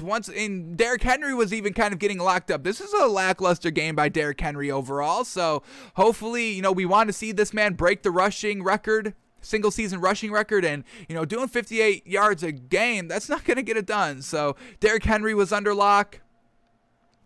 All right, let's see how these Titans wide receivers did. We had Chester Rogers be the leading wide receiver here, leading receiver for this Titans team. 4 receptions for 62 yards. A.J. Brown, 4 receptions for 49 yards and a touchdown. Julio Jones kind of locked up all game. Only 3 receptions for only 29 yards. He was targeted 6 times, so just nothing great here. Ryan Tannehill couldn't get the ball to his playmakers constantly enough, and they only put up 13 points. So underwhelming game here by the Titans, but this Cardinals team, sheesh. We were looking at the wrong quarterback taking that year 3 leap. Kyler Murray going into year 3, and the man absolutely lit it up last night. They put up 38 points. He goes 21 of 32 for 289 yards, 4 touchdowns. He did throw an interception, but at 4 touchdowns, I can get behind that. No worries. Especially when you're putting up 38 points. I can kind of excuse it a little bit. All right, let's get his completion percentage up here. Here we go. Kyler Murray, 65% completion percentage. Absolutely fantastic. The running game got it done. Chase Edmonds, 12 carries for 63 yards. James Conner, 16 carries for 53 yards. So running back by committee, which we know the Cardinals are going to be running throughout this entire season. We've read it in the offseason. It truly got it done, while Kyler Murray also getting it done. So this kind of running back by committee with Kyler Murray with all these weapons, absolutely fantastic. Now let's talk about these wide receiver weapons. Obviously, we know they have, DeAndre Hopkins, who was the leading receiver here for the Cardinals. 6 receptions for 83 yards and 2 touchdowns. Then we have Christian Kirk, 5 receptions for 70 yards and 2 touchdowns. Then we have their rookie Rondale Moore, 4 receptions for 68 yards. Then we have Chase Edmonds, their running back, 4 receptions for 43 yards. And then we have A.J. Green, targeted 6 times, only 2 receptions for 25 yards, but I mean, sheesh, all their wide receivers truly stepping it up. We want to see A.J. Green kind of get up to that top tier, but Christian Kirk, Rondale Moore, all getting open, all getting it done. There's a lot of weapons here for the Cardinals, and if you don't have a good defense, you're going to get exposed, and this Titans team has a working defense in progress, and they gave up 38 points. So not great here by this Titans team. Very well done by the Cardinals to absolutely blow out the Titans from start to finish. They got out to a 17-0 lead, and then the closest the Titans ever made it was 24-13, and that was it. So Ryan Tannehill is going to have to get better. We'll see if this new offensive coordinator here for the Titans can kind of figure out a way for this Titans team to score the ball, because we saw the Titans offense in preseason score the ball. They were like one of the top 5 scoring teams, and they put up, great points throughout the first two games, 30, winning kind of like 30 points, putting up like 30 points. Fantastic. So the Titans offensive coordinator and maybe offense may not be that great for the regular season, but we'll try not to overreact too much on week 1. But at home against this Cardinals team, very, very blowout here for the Titans. So very well done by the Cardinals. Alrighty, next game up is the 49ers and the Lions. And folks, I'm going to count this as a win for us in our picks. Now, we had the 49ers -8. They only win by 8, but we all know how this game went, folks. No, the 49ers blew out this Lions team. This was a 41-17 game. 41-17 game with 10 minutes left in the fourth quarter. And then somehow the 49ers give up 2 touchdowns, making it 41-33 and giving the Lions an opportunity with 52 seconds left in the game to go down and potentially tie up the game with a touchdown and 2-point conversion. So I don't know what the hell was going on here with San Francisco blowing the big old lead and making our win turn into a push. So we don't love that, but we are going to count that as a win. These backdoor covers are lame, and our original thinking is kind of, what we base our wins and losses on. We knew this 49ers team would blow out the Lions, and they blew out the Lions. It's just unfortunate the Lions clawed their way back because the 49ers allowed that. Now, I will give credit to Dan Campbell for never quitting, and that's exactly what Dan Campbell's personality is, folks. As a head coach, it's, not great when we're just kind of losing, but if we're losing big, he will be able to kind of juice up the team enough to get great production kind of when they're getting their ass kicked, and never quit mentality. That's why Dan Campbell's great, but it doesn't result in the wins, as we just saw. It kind of, in the grand scheme of things, first look, you're like, oh, this was a competitive game, and that's what Dan Campbell, his coaching style is. It's, hey, quick glance, wow, that was a competitive game, but when you look at the stats, and then you look at how they were scoring, and when they were scoring, and they actually kind of got blown out here big time. Oh my God, they were down 38-10. Oh my God, they were down 41-17. Oh my God, so this was a total different game. So, on paper, when you're just looking at the final, oh, Dan Campbell can coach, but it's like, no, he got down big. Let's see some of these drives here by this Lions team early on through quarters 1 through 4 before they had that kind of breakout scoring. So here we go. First drive by the Lions. They go 6 plays, 39 yards. Unfortunately, have a turnover on downs. They went for it on 4th and 2 at the 49ers 35-yard line. Once again, competitive play calling here by Dan Campbell. I've got no problem going for it on 4th and 2. Then they get a fumble. The 49ers fumble on their first drive, and the Lions miss a field goal. A 51-yard field goal that is no good. Unfortunate. Then the 49ers score a touchdown. They answer. Very well done there by the Lions, going on a 13-play, 67-yard drive that eats up 7 minutes to tie up the game. And then the 49ers put up another touchdown, and then the Lions kind of fold a little bit, only settling for a field goal. And then they score another touchdown, making it 21-10, and now the Lions can't even keep up, and it's all getting poured on them. They throw a pick six, and then they go 3 and out. Now they're down 28-10, and they get another field goal. Now they're down 31-10 after going into halftime. Their first drive after halftime, they go 4 plays, 1 yard. They have to punt. Their second drive after halftime, they score a touchdown on a 7-play, 75-yard drive. Just because of a big play here by DeAndre Swift. Let's watch this real quick replay right here. It's 2nd and 4. Jared Goff set up screen, and it goes all the way. DeAndre Swift takes it 40-plus yards to the house, 43 yards officially. So that's how they scored their touchdown on one big chunk play, making it 38-17. Then they're back to 3 and out, a turnover on downs, and then they're finally at the 2 touchdowns to make it seem competitive. But they were, decent. I'll give them credit. The 7-7 game right there, they're trying to stop the bleeding, at 14-10, but unfortunately, we know Jared Goff. We know he can't just single-handedly win y'all the game. I mean, facing a good team and getting blown out big and getting down bad, that's not what Jared Goff thrives in or even is good in. Jared Goff just needs to kind of be a game-managing quarterback out here, and this Lions team isn't really set up for that. So, Dan Campbell loses his first game. Let's talk about Jared Goff out here. He goes 38 for 57. Geez, 57 passes. 38 for 57.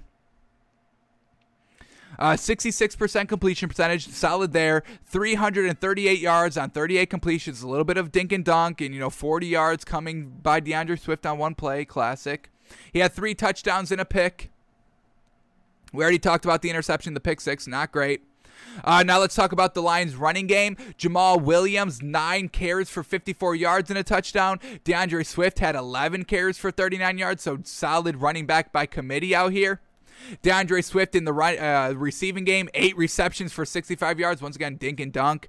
TJ Hawkinson, 8 carries for 97 yards and a touchdown, led the league in receiving. So Jared Goff going to his tight end and running backs. His top 3 receivers are his tight end and running back. TJ Hawkinson, 97 yards. DeAndre Swift, 65 yards. Jamal Williams, 56 yards. So Jared Goff going to his safety blanket weapons. That's nothing we can really buy into. So Jared Goff not testing his receivers, testing his weapons. That's not anything we love to hear.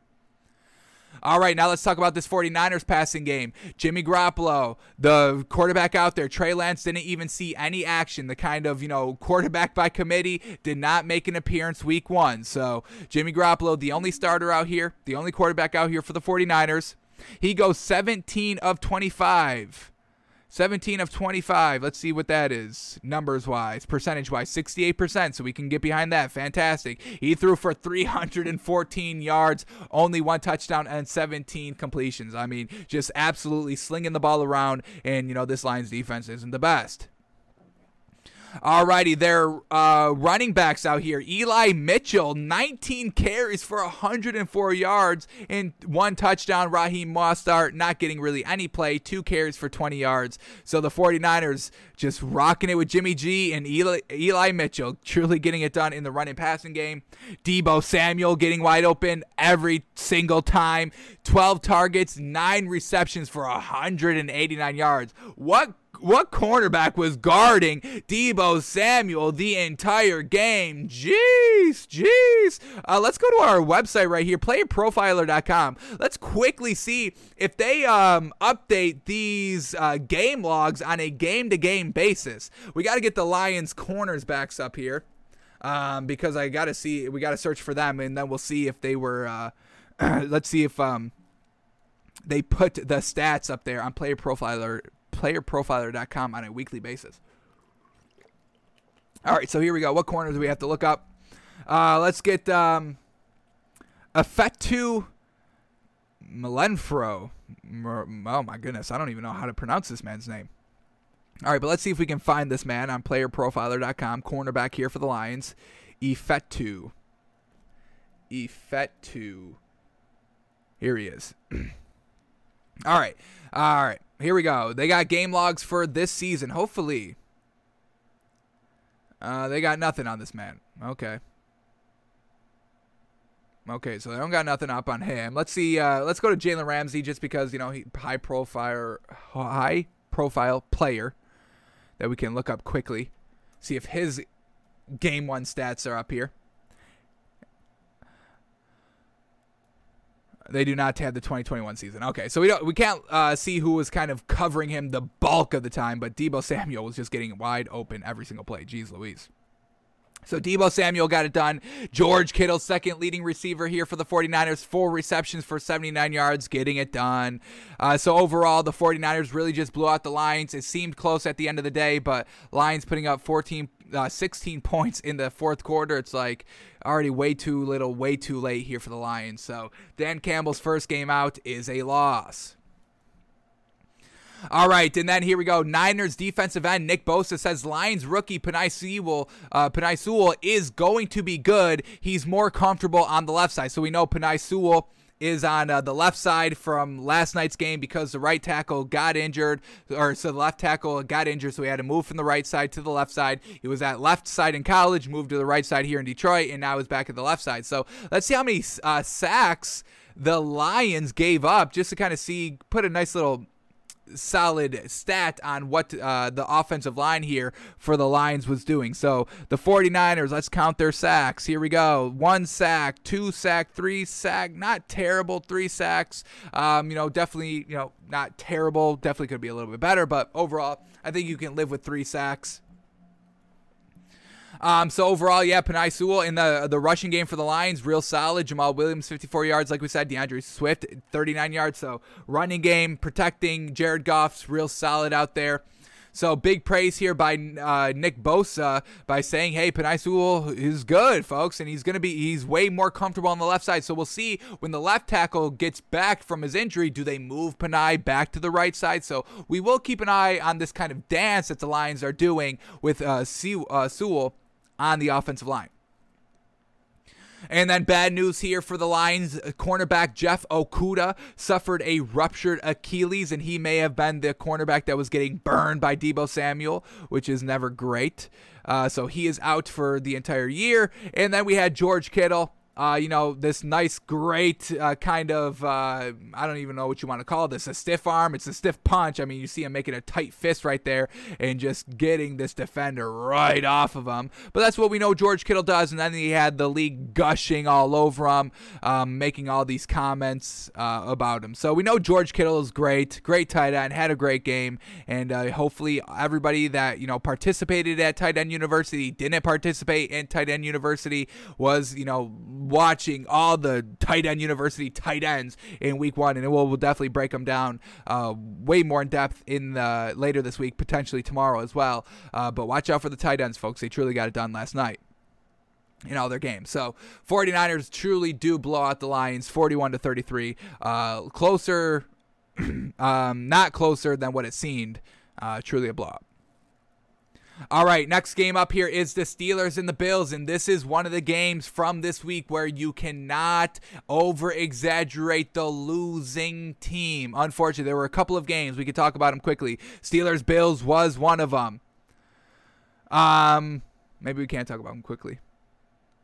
Steelers-Bills was one of them. Colts-Seahawks is another one of them. And then the Chiefs-Browns is another one of them where great game.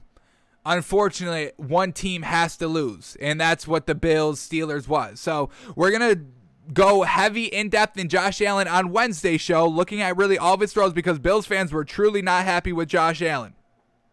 So let's quickly go over what Josh Allen did. Well, he threw the ball 51 times, folks, and that's what we're saying. We're seeing all these inflated passing numbers so early on in this season, and we know that's some, the way that the league is heading in some sense, but not this sense. I mean, we've covered some games already today where the quarterback is throwing like 23 times and the running back is, carrying the ball, 15, 20 times, and they're winning and looking good and moving the ball and putting up all the points. So you don't just need to be purely passing. You can still get it done running and passing the ball. So I don't know where this kind of instant mindset of everybody just throwing kind of the running game out the window and just going pass, because look at Josh Allen, 30 of 51, and I don't want to put all the blame on Josh Allen out here.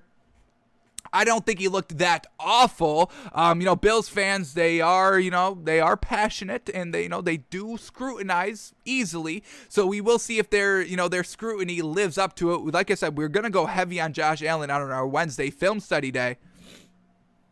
But, seeing, do the fans have any real kind of credit of judging Josh Allen very, very heavily and harshly and all that? We know he's on this kind of, he's very, very high in the media because of what he did last season, truly out of the blue. And, we're talking about either a year 4, just kind of a step back, or a minuscule foot adjustment. That's what we classify it as. But overall, not the best game, and it does result in his loss. But they did face the Steelers. It's just unfortunate. Sometimes you have to face a real great game week 1. The Chiefs and the Browns. Unfortunate. The Browns were looking good, but it's the Chiefs. It's Patrick Mahomes. 10-point comeback. No big deal because it's Patrick Mahomes. Anybody else, the Browns probably win that game, but you have to face a great team week 1. Does that mean we should fall out of love with the Browns and say they're trash and say Baker Mayfield can't play and Kevin Stefanski can't coach and Nick Chubb can't run? No, of course we shouldn't be saying any of that when they're facing great opponents. Now, the Vikings losing to the Bengals because Dalvin Cook fumbles in overtime. Yeah, we write them off. We don't even need to see. I'm done with the Vikings, folks. I'm done with the Vikings. We are not even going to be talking about the Vikings for the rest of the year, folks, because we know that that's the same thing over and over and over again. Josh Allen, this is not the same over and over and over again. So Josh Allen, 30 of 51. Completion percentage is 58%. That's definitely not anything we want to see. We know this. But I want to give kind of a little bit of the benefit of the doubt here to Josh Allen because he threw the ball 51 times. Has Josh Allen ever threw the ball 51 times in a game? So let's go to his game logs from last season. Did he ever throw 51 times last season? So let's see. We're just going to read the attempts from last season. Here we go. List them off. 46, 35, 33, 34, 41, 27, 43, 18, 38, 49, 24, 40, 43, 40, 36, 25. So the man did not even throw the ball as much as he did last season that he did week 1. And everyone wants to jump off the Josh Allen train and say he's trash and can't play. The man, I don't even know if he's ever thrown 51 times. Let's go back to 2019 quickly. We're just going to read off the attempts. Here we go. 37, 30, 36, 28, 32, 26, 34, 20, 41, 33, 25, 24, 39, 25, 26, 5. And then go back to his rookie season. Did he throw 51? I doubt he would throw 51 times in his rookie season, but let's list them off. Here we go. 15, 33, 22, 33, 19, 19, 33, 36, 26, 41, 26. So you asked him to throw the most he's ever thrown in a game against a good defense week 1. It's not going to look that great right off the rip. Again, settle down on Josh Allen. I think he's definitely earned at least one kind of free wild card where people want to start calling him trash. He can cash in that kind of free pass and be like, yo, give me the week, give me the game, chill. He threw the ball 51 times, folks. Sheesh. Give the man a little bit of a break. Completion percentage definitely needs to be a little bit better, though. I will agree with that. So Josh Allen, not the best game. They got out to a good start, 10-0. Against the Steelers, but then, the Steelers, they're, once again, two good teams. This was a dogfight the entire time. No team really had true control. Even though the Bills were up by 10, they weren't in true control of this game. Just because the Steelers were down by 10 doesn't mean they were getting blown out or smacked in this game. It was great defense going against good offenses. That's what it was. And then the block punt that really kind of secured the game for the Steelers. Block kick 6. I mean, that's really what it was. So relax on Josh Allen. We'll go over it a little bit more in depth on Wednesday to see if there's any validity in canceling Josh Allen. I don't know if there is. Devin Singletary, he had 11 carries for 72 yards. I mean, the running game was working, but they just never stuck. Why not just keep going with the running game? I mean, it doesn't make sense to have Josh Allen throw the ball 51 times. All right, Stephon Diggs, leading wide receiver here for the Bills, was getting it done. 9 receptions for 69 yards. Cole Beasley, 8 receptions for 60 yards. Emmanuel Sanders, a little bit of a tough game. Couple of drops here. He had 52 yards. Dawson Knox, a tight end, 41 yards there. So not bad overall. It's just unfortunate the Bills lose 23-16. Now let's talk about the Steelers here. Here we go. Big Ben only threw the ball 32 times. I mean, what the hell is going on? Big Ben only throwing the ball 32 times. Josh Allen should be throwing the ball like 32 times. Not great completion percentage here by Big Ben either. I mean, once again, we're not writing off Big Ben. He had like 58% completion percentage too. Let's get the actual number up here.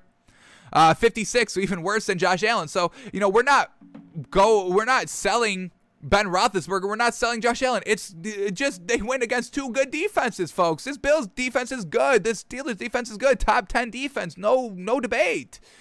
Najee Harris had a real bad game once again because this Bills defense is good and maybe the Steelers offensive line isn't the best. Najee Harris, real disappointing, I'll say. 16 carries for only 45 yards, only 2.8 yards a carry. That's not good. So Najee Harris couldn't even get it done. Josh Allen didn't get it done. Najee Harris didn't get it done. Ben Roethlisberger didn't get it done. Are all these players just trash, or did they go against good defenses? They win against good defenses, folks. Everybody take a breath. It's just unfortunate. Sometimes you have to face good teams week 1.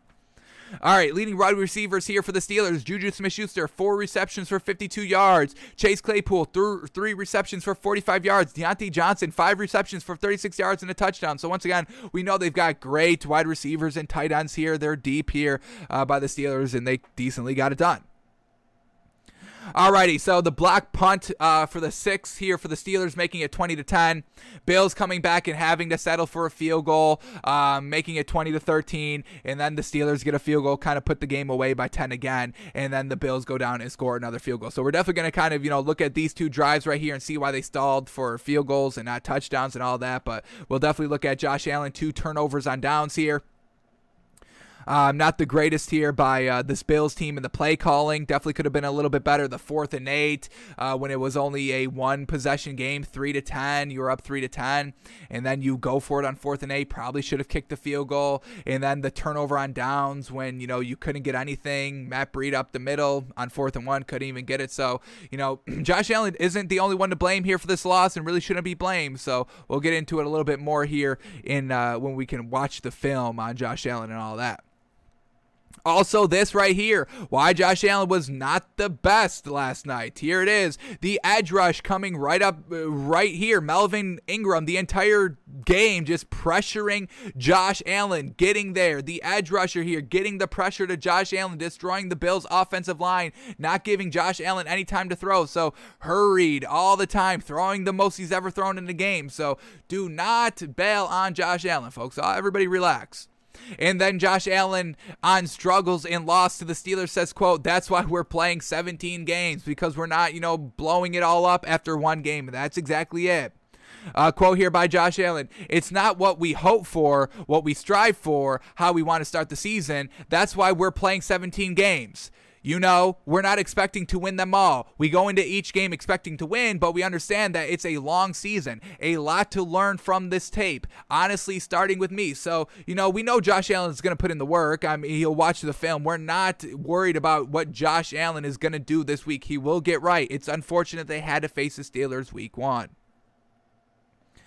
All right, a couple more games to go over to. We've gone very late today on the show. Had to go a little bit quicker. But let's see if we can go through the rest of these a little quicker here, while still getting all the substance that we want. So here we go. Eagles, Falcons, and now we are officially out on the Falcons as well. Matt Ryan not putting up any points. 6 points, and your 6 points came on your first 2 drives that resulted into field goals. 14-play, 67-yard drive that stalls at the Eagles' 3-yard line inside the red zone. What the hell? You can't score touchdowns. And then once again, a 15-play, 77-yard drive that stalls inside the 10 of Philadelphia, and you have to settle for field goals. You scored 6 points in your first 2 possessions, and that was it. That's all you put up the entire game. So 100% off of Atlanta, because I can't buy Matt Ryan anymore.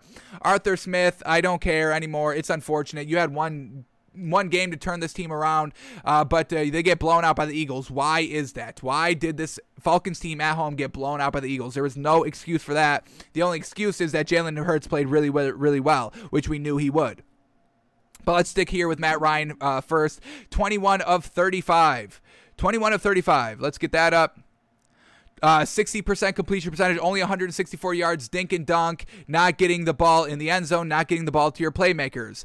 The running game, Cordell Patterson actually had a better game overall than Mike Davis. He had 7 carries for 54 yards. Mike Davis got the more carries, the bulk of the carries, with 15 carries for only 49 yards. So the running game wasn't that bad, a little bit better than I was expecting. So I'll give the Falcons and Arthur Smith credit for that, but I'm 100% out on Matt Ryan. Calvin Ridley, 5 receptions for 51 yards. Kyle Pitts, 4 receptions for 31 yards. Hayden Hurst, 4 receptions for 28 yards, but not resulting into any touchdowns. Trash by Matt Ryan. All right, then we get the Eagles. Jalen Hurts, first game. First full season for Jalen Hurts, and he truly showed out in game number 1. 27 of 35. That's 77% completion percentage. We love it. 264 yards, 3 touchdowns, no interceptions, and he did fumble, but he didn't lose it, so we can kind of...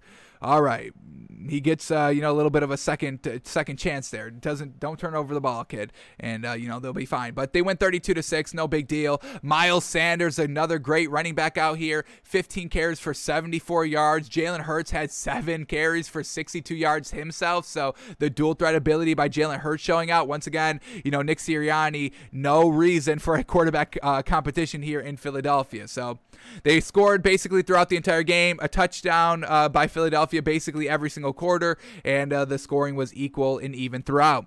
Devontae Smith, 6 carries for 71 yards and a touchdown. Let's quickly watch Devontae Smith, every catch by this man. and praise him. So here we go.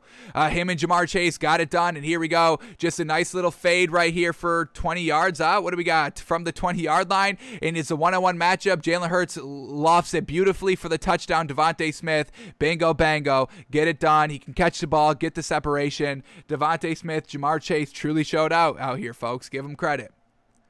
All right, now let's watch this next catch-up. Here we go. Devontae Smith. Nice little just kind of, sink route over the middle of the field. 2nd and 5, picks up the first down. Next catch up here. Here we go. Once again, just another kind of slant route over the middle of the field for about 4 or 5 yards. Nothing kind of flashy, just solid work out there.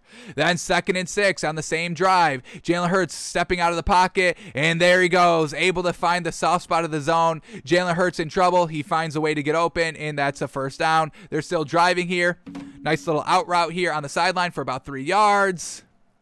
And last play up here by Devontae Smith. Let's see his last catch coming in the 4th quarter when they're already up 22-6. Game is over. Jalen Hurts steps into the throw. Wide open, kind of 15, 20 yards down the middle of the field. And Devontae Smith, a real gray showing week 1. So we can buy Devontae Smith, absolutely. We can buy Ja'Marr Chase, absolutely. The young receivers are truly showing out here. Gotta love it.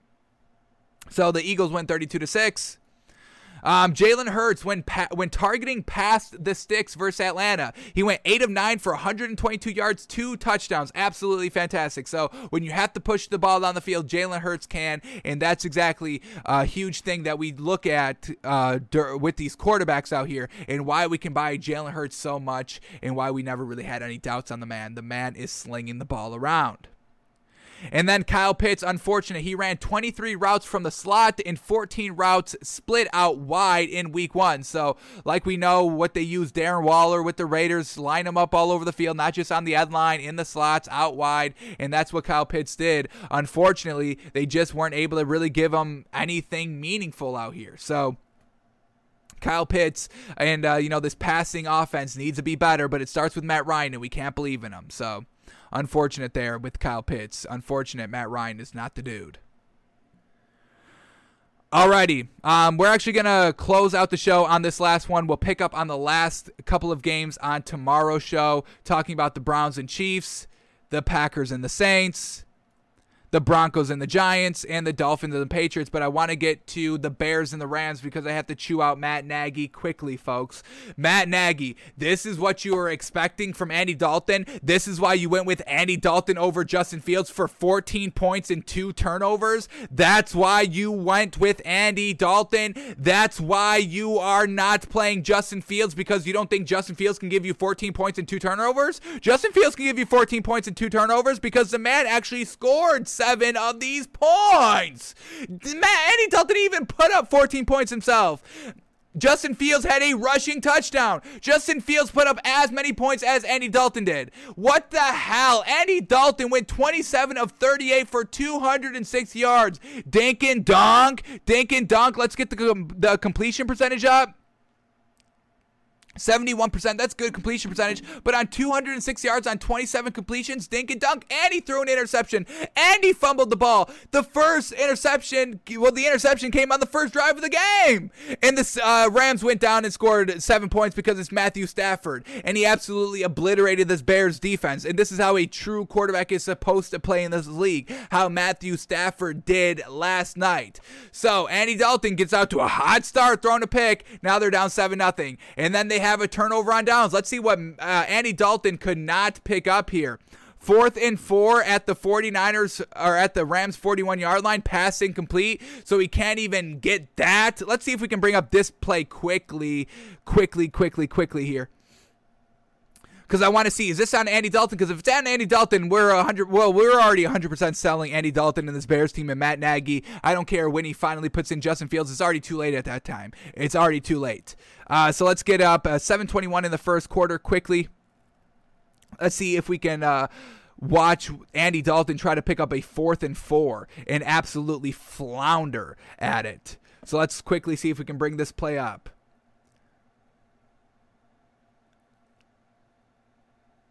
All right, 7:40. All right, here we go.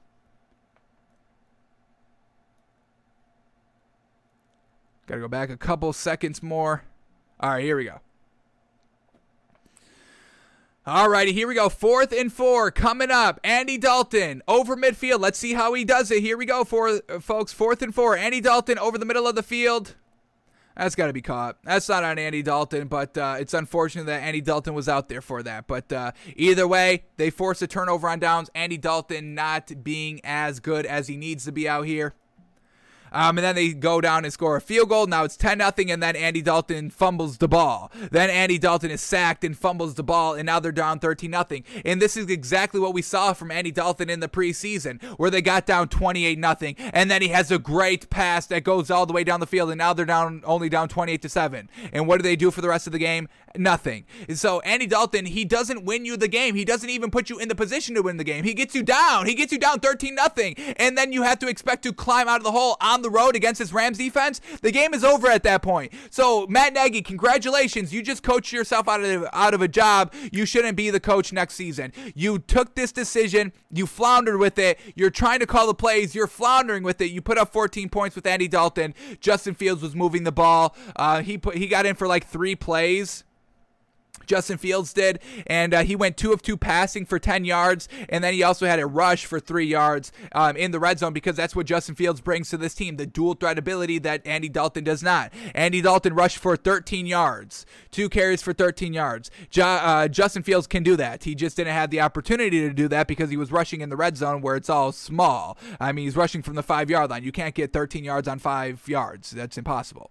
So Andy Dalton's trash. We know that. He looked like trash. He looked like garbage. He looked like same old Andy Dalton with the Bengals, never winning the big game, never doing anything meaningful, never getting out to hot starts, just looking lackluster, mediocre out here. And that's not what this Bears team needs at the moment. That's not what Andy Dalton or Matt Nagy needs at the moment. You got Justin Fields, and you're still making the wrong decision. So we expect Justin Fields to start by week 3 because, you know, the Bears face the Bengals next week, but the Bears are trash, and they'll lose that game, and I can't wait for Andy Dalton to lose his revenge game.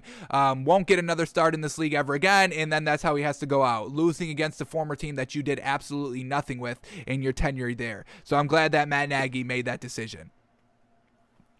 All right, the run game was the only thing good for the Bears and kind of why they were only scoring touchdowns. Let's see this touchdown drive here. I want to see how many runs they had. So they had a 10-yard run, a 3-yard run, a 9-yard pass, a 3-yard run, an 8-yard pass, a run for no gain, a 9-yard run, and then David Montgomery up the middle for 3 yards. So the running game, the running attack was the only thing that was actually working for this Bears team. So I will give credit for the Bears line and the running backs. David Montgomery, 16 carries for 108 yards and a touchdown, averaging 6.8 yards a carry. Absolutely great. Let's look at their second touchdown drive and count kind of the rushing yards on this one. So we had a 6-yard pass, a 1-yard run, a 7-yard pass, a 6-yard run, a 10-yard pass, pass it complete, 8-yard pass, 3-yard pass, 4-yard run, 10-yard pass, 4-yard run, 6-yard run, 1-yard run, 1-yard run, 11-yard pass, and then it's Justin Fields rushing for the touchdown. So Andy Dalton had a little bit more of a handle on that last touchdown drive, but once again, the rushing game really helping open up the pass game, because if they had no rushing game, I mean, the pass game would have just been so much worse than what it was. So Andy Dalton should be thanking and kissing and giving money and monetary items to David Montgomery for helping him out a little bit.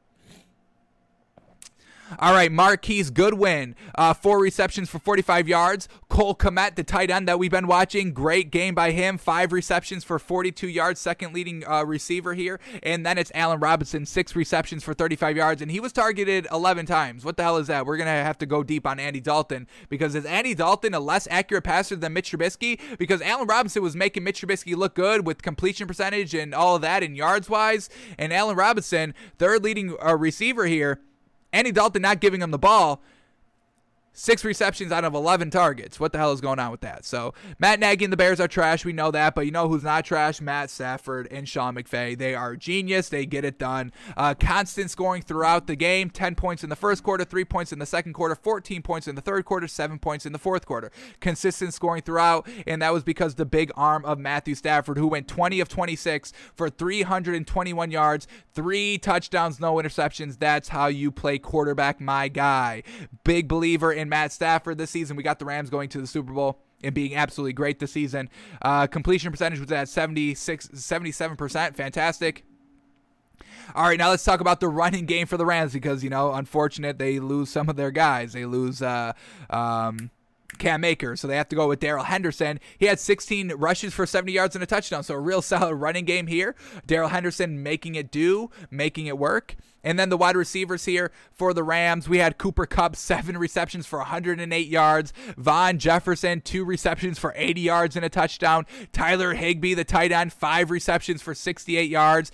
Robert Woods, 3 receptions for 27 yards. Deshaun Jackson, only 2 catches for 21 yards. We were expecting a little bit bigger of a thing, of a game by Deshaun Jackson, but when you got Cooper Kupp and Von Jefferson and Tyler Higbee, I mean, this is a star-studded cast here, honestly. Now, especially with Matthew Stafford. So we'll see. Hopefully, Deshaun Jackson gets some good burn here and there. Some big highlight plays where he's just rushing down the middle of the field. But they've got a nice cast around Matthew Stafford to get it done. So well done by the Rams and Matthew Stafford and absolutely blowing out the Bears 34-14. Alrighty, folks, that is going to do it for us today. I know we went a little bit late, and we're going to have to, get our, full thinking in the time frame for Mondays, but this is the first Monday up, so a little hiccups here and there, a little, is a little too much on that Jamar Chase, or one of the games where we're looking at Trevor Lawrence's interceptions, but we will clean that up for next week, definitely.